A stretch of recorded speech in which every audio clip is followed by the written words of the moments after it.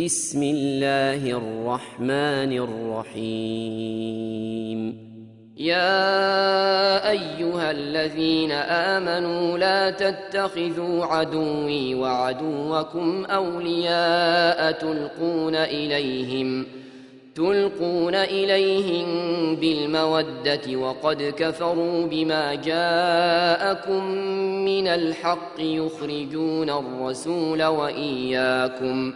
يخرجون الرسول وإياكم أن تؤمنوا بالله ربكم إن كنتم خرجتم جهادا في سبيلي وابتغاء مرضاتي تسرون إليهم بالمودة وأنا أعلم بما أخفيتم وما أعلنتم ومن يفعله منكم فقد ضل سواء السبيل إن يثقفوكم يكونوا لكم أعداء ويبسطوا إليكم أيديهم وألسنتهم بالسوء وودوا لو تكفرون لن تنفعكم أرحامكم ولا أولادكم يوم القيامة يفصل بينكم والله بما تعملون بصير قد كانت لكم أسوة حسنة في إبراهيم والذين معه إذ قالوا لقومهم إنا براء منكم ومما تعبدون من دون الله كفرنا بكم وبدا بيننا وبينكم العداوة والبغضاء أبدا حتى تؤمنوا بالله وحده إلا قول إبراهيم لأبيه لأستغفرن لك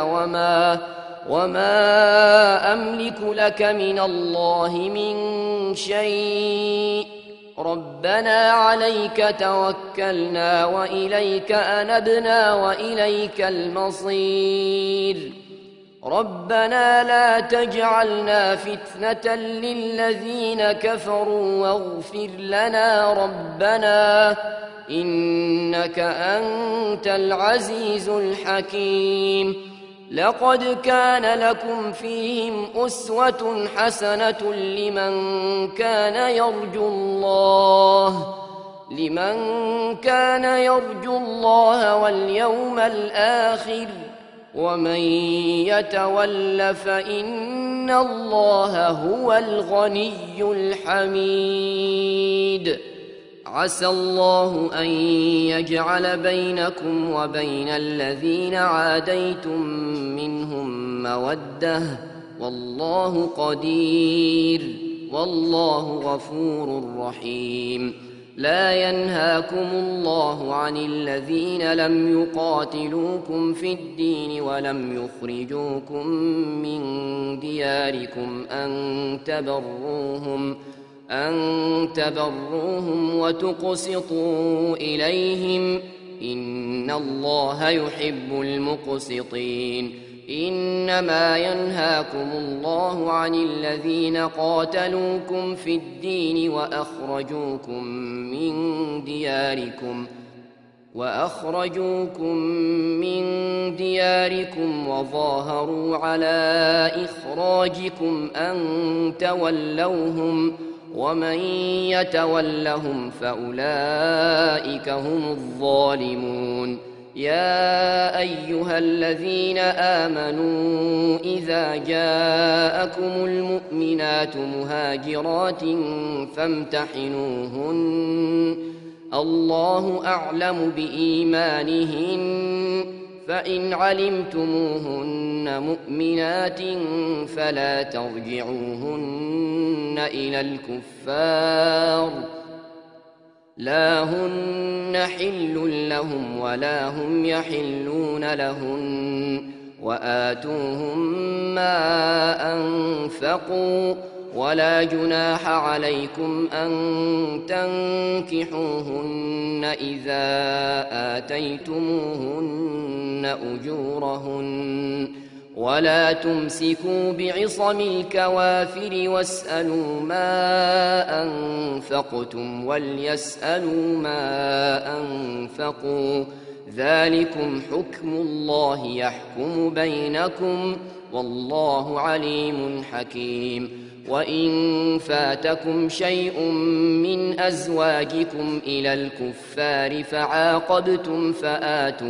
فآتوا الذين ذهبت أزواجهم مثل ما أنفقوا واتقوا الله الذي أنتم به مؤمنون يا أيها النبي إذا جاءك المؤمنات يبايعنك على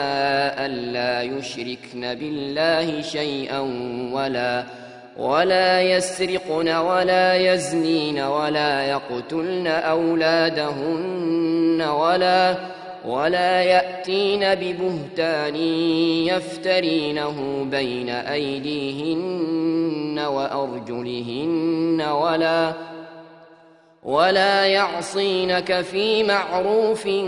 فبايعهن واستغفر لهن الله إن الله غفور رحيم يا أيها الذين آمنوا لا تتولوا قوما غضب الله عليهم قد يئسوا من الآخرة كما يئس الكفار من أصحاب القبور.